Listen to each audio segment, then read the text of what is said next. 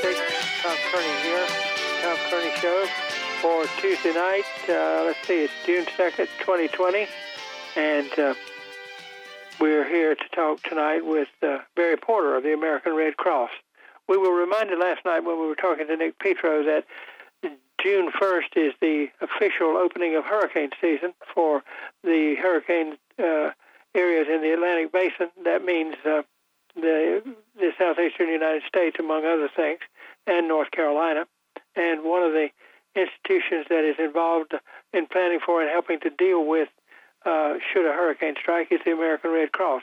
But, of course, the American Red Cross does lots of other things. I always think of the Red Cross when I hear what I call a fire bell in the night. And it's because Mr. Barry Porter told me one time that when there is a fire bell in the night, usually there's a fire somewhere, and standing right behind the policeman and the fireman is a member of the American Red Cross offering coffee and blankets to those people who may have been left homeless by the fire. Mr. Porter, are you there tonight? Yes, sir. Tom, can you hear me loud and clear as we're joining remotely? I can hear you loud and clear. Did you hear my little story about you and the handing out the coffee and the blankets to people who've been burned out? Yeah, absolutely. You know, that fire response happens on average 5 families a day. Today it was a little more than that. As an example, up at Tarboro, there were 7 families who, in the middle of this COVID environment and everything else in our world being turned upside down, they had their homes and lives turned additionally upside down. And you're right. You call 911, fire personnel rescue and rush to save lives and as much property as they can. And then when the incident command, the chief arrives, they then call the Red Cross and ask us to come alongside as they put up their hoses and move away to go back to the station. Then they ask the Red Cross to take care of families with money for food, new clothing, shelter, medical care, counseling, and support, and a roadmap to help families recover.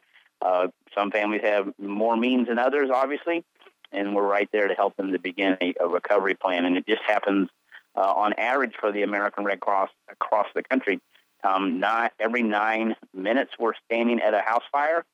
On average, and here in North Carolina, eastern North Carolina, it's about 5 times a day. Our volunteers jump in the vehicles, go to the scene, and respond to assist families who have lost everything. I always like to do a little history, Barry, and I don't know that we've particularly done this, but you are a native of the state of Indiana, if I remember correctly. And how long have you been with the American Red Cross and the American Red Cross in North Carolina? Well, Tom, the last time we got together was National Blood Donor Month in January, when we were talking about the need for blood donations. And that month marked, I hate to admit it makes me sound old, it's my 40th year with the American Red Cross. Yes, exactly. I didn't even know you were that old. I really am surprised. But how long have you been in the first time I had you on that I remember was when there was a disaster in Haiti, I think. It was about 10 or 12 years ago, but you have been a frequent and desirable guest with us since then, because what you're telling us is often a little bit not only about what the Red Cross does, but a little bit about what is happening in American culture. For instance, tonight you're going to end up having to tell us about preparations in the eastern half of the state for the inevitable visit of a hurricane or a storm, but it's also combined with dealing with the coronavirus also. And yes. So it's going to be really more than just technical matters. But you've been, I remember when you first came on with me, you had most of the counties in eastern North Carolina, and I think you have just about exactly half of the state now. Yes, exactly. My team and I, our volunteers and all, support our partners and deliver direct services in 53 counties of North Carolina, basically from Chapel Hill, Carrboro, all the way to the coast into the Virginia and South Carolina border. And so that's our areas of responsibility, lots of coastline, lots of hospitals, lots of people. Over 4.3 million people now live in that part of the state that we oversee, and lots of responsibilities. But it's great to be able to be a part of an organization that does deliver the mission of preventing, alleviating human suffering in emergencies. And, you know, Tom, you talked a little bit about history. Okay, let me go back and ask you one question before we do that, okay? Sure. Something I left out. Is that all right? Yeah, go right ahead, sure. You were already involved. Let's just say the hurricane season was not going to happen. you were already involved in some way, the Red Cross was, in dealing with the tragedy of the coronavirus spread throughout the United States. Could you talk about that just for a minute, how it had changed your plan and your model and what you were doing already? Sure, yeah. So an excellent example. Of course, the first concern for everyone when the coronavirus really became evident and clear in our lives, it was a threat to Americans and to our way of life, was the Red Cross also took steps to make it safe for our volunteers to deliver the mission and for our paid and volunteer staff to help impact lives. And as an example, we've been talking about emergencies. The Red Cross prevents and alleviates human suffering in emergencies. And just because of coronavirus, other emergencies didn't stop. The need for blood continued. So we have had to change our ability to collect blood from a standpoint of it's always been safe to donate from a sterilization of your arm and things of that nature, but we're the social distancing rules. How do you manage that? How do you clean and disinfect? How do you wear masks? How do we require our volunteers to wear masks and our donors, when they come to the blood donor site, to also be wearing a mask? Because we're just trying to make it as safe as possible in that line of service, because blood must be collected for hospitals. They were still needing blood for other emergencies, other treatments that were going on. So we took those steps as an example. At a blood drive, you can't enter the blood drive without having your temperature taken and asking you a series of basically 4 questions. If your temperature is too high, you're deferred from even entering the facility where we're going to collect blood. I stood outside at the Dean Dome this morning for our blood drive there, Tom, at 7 a.m., taking temperatures of volunteers, staff, and donors who were coming to donate blood there. So that's really practicing social distancing, new PPE. I call it, everybody refers to that term, personal protective equipment. And then what I also refer to as PPB, personal protective behavior. If you don't change the gloves, if you don't wipe things down, if you don't put your mask on properly and wear it above your nose, you're still putting other people at risk. So we did that. Then we talked about going to these fires, right? How do you go to a fire? Everybody's lost things. The fire department's there and asking us to start meeting with the family. So we've used the idea of technology, of handing them a phone in a bag that's been sterilized, and then calling them on the phone if their cell phones aren't working. Lots of ways to then do remote casework and still get the family into a hotel and getting them shelter. All kinds of new ways to think about serving our disaster clients, and then, of course, our military family members. We still have volunteers going to Fort Bragg, to Womack Hospital, some new special volunteers that stepped up in pharmacy and medicine and others who are volunteering the Red Cross to help at the hospital with patient care. Just a number of new ways to do things and still deliver the mission as a humanitarian volunteer organization to make a difference in our community every day, COVID-19 or no COVID-19. Well, I know that any time that the normal routine of life is unsettled, which occurs routinely, I guess, at Christmas and holidays and things, it disturbs, for instance, the collection of blood. And I think the Red Cross provides about 45% of the blood, or so. I think that number's about right. About 45% nationwide of all blood products come from the American Red Cross. So the coronavirus thing must have upset that. Because yes, thank you for reminding me of that. About 22 to 25% of all blood donations come from high schools, students 16 and older, and college and university students. And what happened? What did the schools and universities do in March and April and early May when we would have been having blood drives on those campuses? Everybody went home.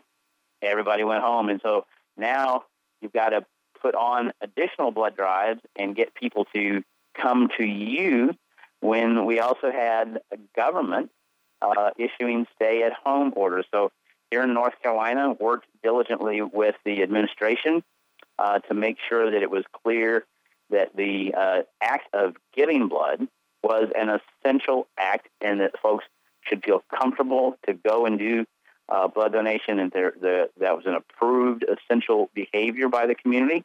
And so much so, Tom, the First Lady, Mrs. Cooper, actually came and donated blood herself in early April, and then testified to folks it was her first donation, that this was a safe thing to do, and she went through the practice of wearing her mask, going through the system, working with the staff and volunteers present, and had a great experience, and was showing very clearly by leading to folks that it's a safe practice to do.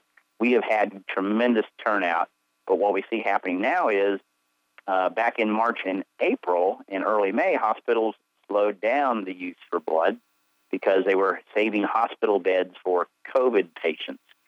Now, as hospitals open back up and accept other patients, the demand for blood is right back up to where it was in February at a very high level.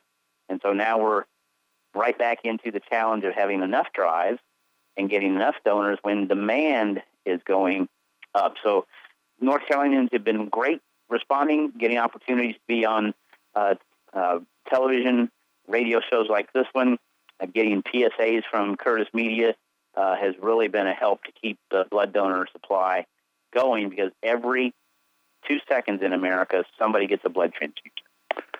I interrupted you here about 5 or 8 minutes ago when you were about to talk about some history, and then I'm going to give you some time to recall what you were going to go into then as we take a break. It's about 9:18 on News Radio 680 WBTF. We're talking with Barry Porter, I think it probably would be right to say the Executive Director of the Eastern North Carolina branch of the American Red Cross, and how what's going on in the world has changed the way they have to do things. And, of course, beginning right about here and running through the fall, we have a big time usually for an organization like the American Red Cross, and that is the hurricane season. And so we're going to get to that eventually, too. Barry, hold on. We'll be back in just about 2 or 3 minutes. Tom Kearney on WPTF. How about that? 98.5 for... If you're listening to WPTF on the FM band, be sure to set your button on the FM side for that and leave the one on the AM side on AM 680. Barry Porter of the American Red Cross, our guest tonight. Barry was about to talk about a little history. I hope he remembers, because we led him away from that topic. But, Barry, if you can remember, we'll re-enter the program right there. Sure, absolutely, Tom. And it's really about what helped the Red Cross to grow tremendously in terms of its presence in the United States and it was really the First World War, and then the pandemic known as the 1917-1918 flu pandemic, maybe sometimes referred to as the Spanish flu, and others, things that happened in 1917-1918, tremendous impact around the world, just like COVID-19. Volunteers gathered in a very different way and helped to create masks and to provide support. And so it's just a reminder that here we are, roughly 100 years later, have another pandemic, and the American Red Cross still a vital part of the community's response to this virus, and still supporting the mission it does every day and making an impact. So I just thought it was unique to remind ourselves where Americans came together under the Red Cross emblem 100 years ago to make an impact. And we see citizens of all races, all genders, all political affiliations under the neutral, impartial Red Cross emblem coming together to make a difference with blood donations, supporting us with financial support, and helping us to deliver the mission, including a new outreach called convalescent plasma. Have you heard of it? No, this is something new tonight. So let's hear the story of convalescent plasma. Is that right? Yeah, you got it right. And so as we talk about, most folks think about the American Red Cross as a blood collection agency. We didn't collect blood until World War II, when it was led by African-American world-renowned physician, Dr. Charles Drew, and he led the Red Cross efforts to collect blood, and he was the one who discovered that you could separate plasma, the basically a 95% water portion with nutrients and proteins and amino acids in it, from the red cells, and the red cells could be stored separately, and the plasma could be used on the battlefields during World War II. Well, here he is, 70 years later, his idea of separating plasma over the course of history. Since then, other diseases have been treated because when you get an illness, your body has a response and creates antibodies. So we know that from the COVID virus infection, with COVID-19, that people are producing antibodies, and it's suspended in their plasma. So the FDA, on March 24th, came to the American Red Cross, the nation's largest provider of blood products on a nationwide scale as well, from coast to coast, asked us to help lead the industry effort to set up a program to collect plasma from fully recovered COVID-19 patients. There's victims or patients that the people who've gotten in the hospital, been diagnosed, formally diagnosed, recovered, were asymptomatic, and then come in and start donating plasma to be transfused to very critically ill patients suffering from the COVID-19 infection. So we started that. We've now distributed over 7,000 of those products.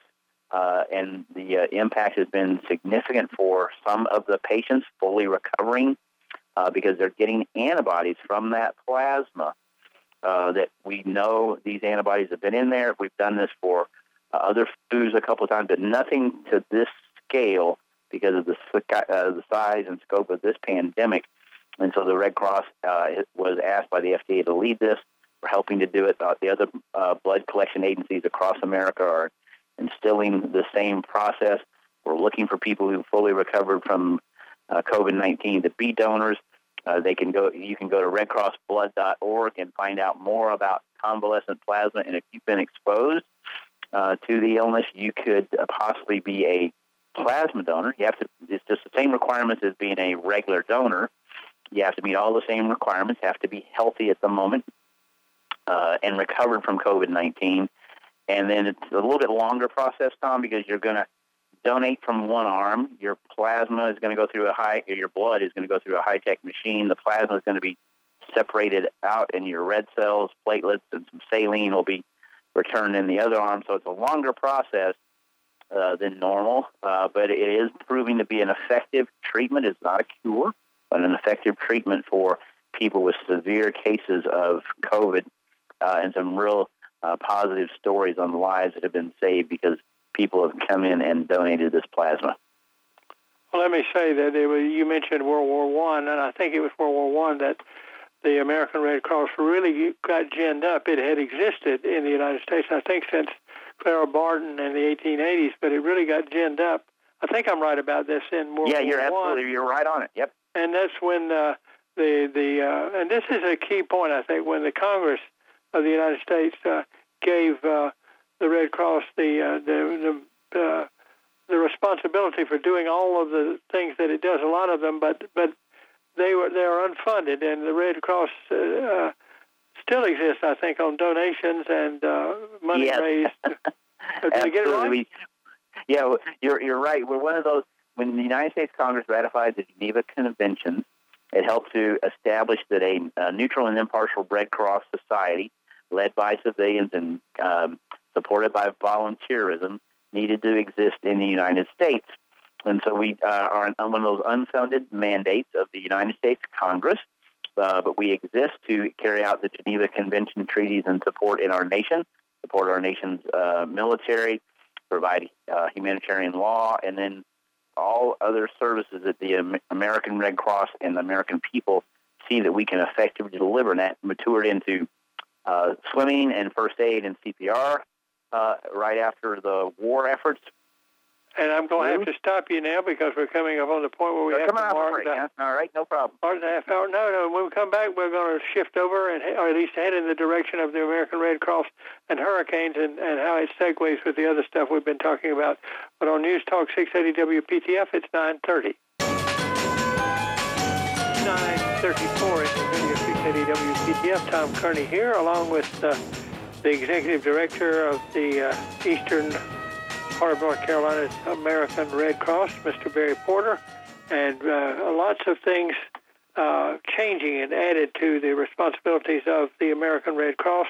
But with June 1st and hurricane season coming around, in fact, we've already had two named storms, not two named hurricanes, but two named storms, but a prediction that this will be a busy season.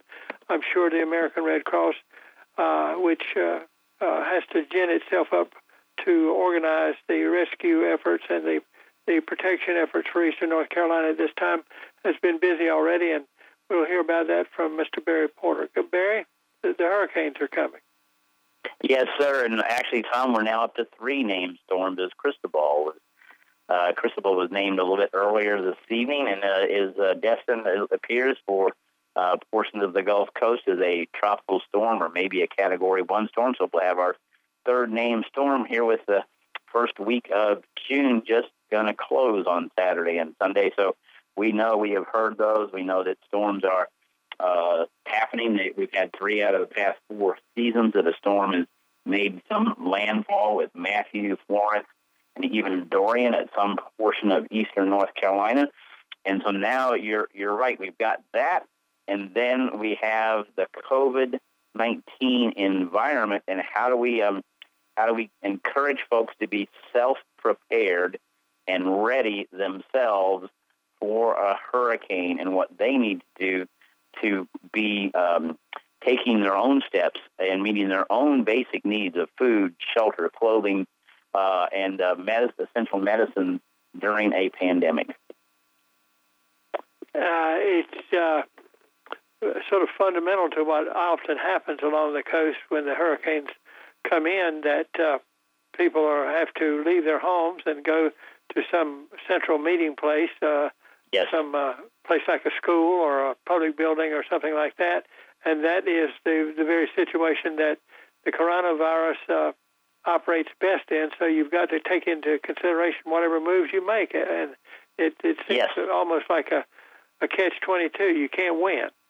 Absolutely. You know, you mentioned earlier that sometimes folks perceive that we're a part of the government because we were declared to exist by the government. We are not. We are a voluntary agency, but we are we're not a building on Pear Tree Lane in Raleigh or on Carroll Street in Fayetteville. We're the people in the community.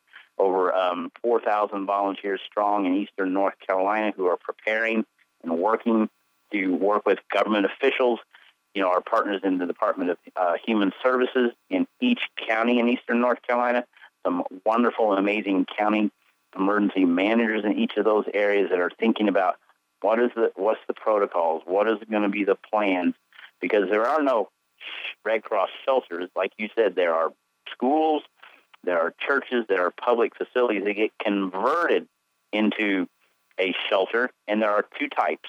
There is that evacuation shelter where the storm comes and it passes and folks can go back, and then there's the long-term shelter.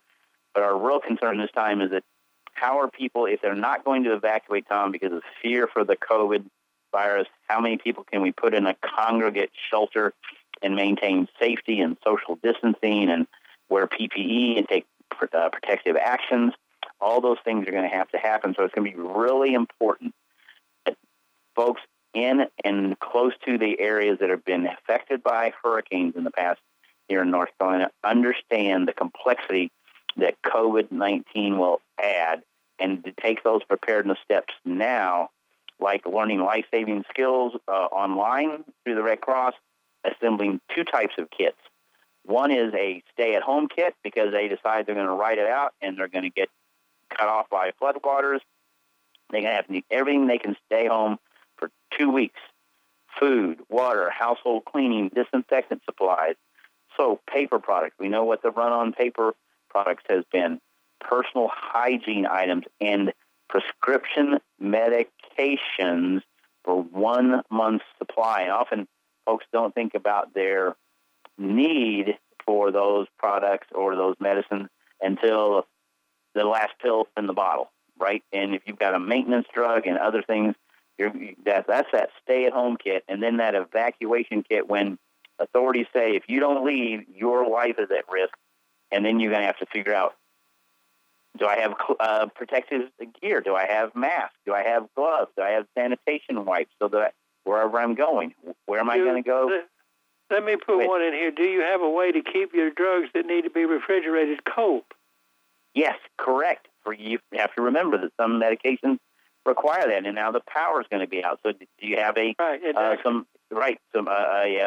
thermos or a cooler that you can put ice in and things of that nature? Where you're right, absolutely, it has to be kept cold. And then you got to travel. Now you're going to have face masks and those things.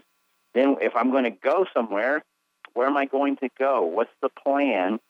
If I'm going to go stay with a family member or relatives of distant family or friends, are there people there who are at increased risk? You've heard the risk warnings for people over 65 with high blood pressure, diabetes, other conditions. Am I putting them at risk by going to stay with them? What are their alternatives? Because there will be congregate shelters. They will be segmenting people that in those shelters. We'll be giving additional space. We'll have fewer people in a shelter than the capacity that used to be a shelter for 200 is going to be limited to 50. And so we're going to have a significant challenge, and we're going to need the public to play their part so that state emergency management, local emergency management, and the Red Cross volunteer can all keep people as safe as possible and prevent the additional spread of the virus while they're also fleeing and seeking safety from the hurricanes. It's going to test your management skills. Now, I don't know the answer to this, but I want to ask something before we go any further. We had pretty severe hurricane intervention in southeastern North Carolina over the last couple of years, Florence, and I think you mentioned Matthew, which brought a lot of water. And towns like Lumberton and other towns in that area were challenged.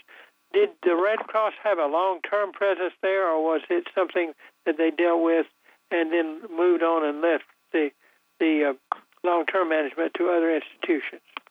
It depends, Tom. The American Red Cross, because its national presence, can raise money significantly when folks get the attention. And so in Hurricane Florence, since the hurricane, the Red Cross did about $35 million in direct relief during the hurricane: food, clothing, medical care, sheltering, distribution of emergency supplies during about a 2-month period. But then the American public gave us money that allowed us to do an additional. We gave direct financial assistance to families that had their homes major damage or destroyed, as defined by the Red Cross and our government partners, FEMA. Another almost $20 million in cash to those families. Then we've been partnering. There are great agencies, like you said, that others are there. Green Chair Project, Baptist on Mission, the Salvation Army, the United Methodist Committee on Relief have all been partnering with us, and we've spent another almost $10 million buying shingles and drywall and flooring and furniture and things of that nature in partnership with these great partners to help get as many families back into a home as we could, and been working on that all since Hurricane Florence because of the generosity of the American people. And so an extra $30 million was provided by the Red Cross to families affected by the hurricane months on, and we're still wrapping up some of those projects even in the midst of this COVID environment, all because of, when the Red Cross asks for money, we're not just asking for money from eastern North Carolina during a hurricane. We ask for from Michigan, from Dallas, Texas, from Los Angeles, and it's just amazing to then bring those kind of resources to eastern North Carolina and to the families that were so impacted by these storms, and then extend that reach by reaching out and working with these great partners in United Way, Salvation Army, Green Chair, and the church organizations that I mentioned. I guess you have offices in most of the county seats of the counties in eastern North Carolina. If I'd always have to ask, I remember when I was a kid, the community building in my hometown of Goldsboro, which has since burned down, was where the Red Cross was always located. And I think it's on George Street now, isn't it? Yeah, you're right. It's on George Street, right by the railroad tracks. Every time I have a meeting over there with the team, there invariably a train goes by during the meetings and all. But it's easy to explain how to find it too, if you. Yeah, that's true. You go down George Street, you get to the railroad tracks, and there's the Red Cross. There it is, exactly. But the Red Cross is often thought of, Tom, as a building, but it's the people that are the 4,000 volunteers, roughly 150,000 different people in our area who roll up their sleeves and give blood.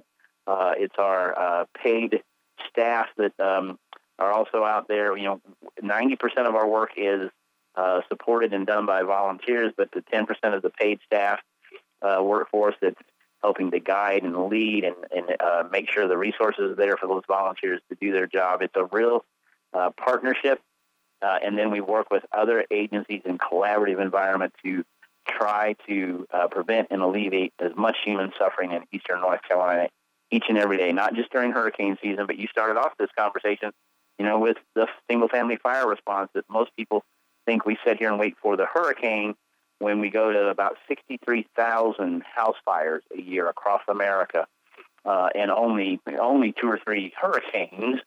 But the hurricane, of course, can have a bigger impact at once. But those families that lose their homes to fires are just as homeless as if you're washed away with a hurricane, flood, or winds.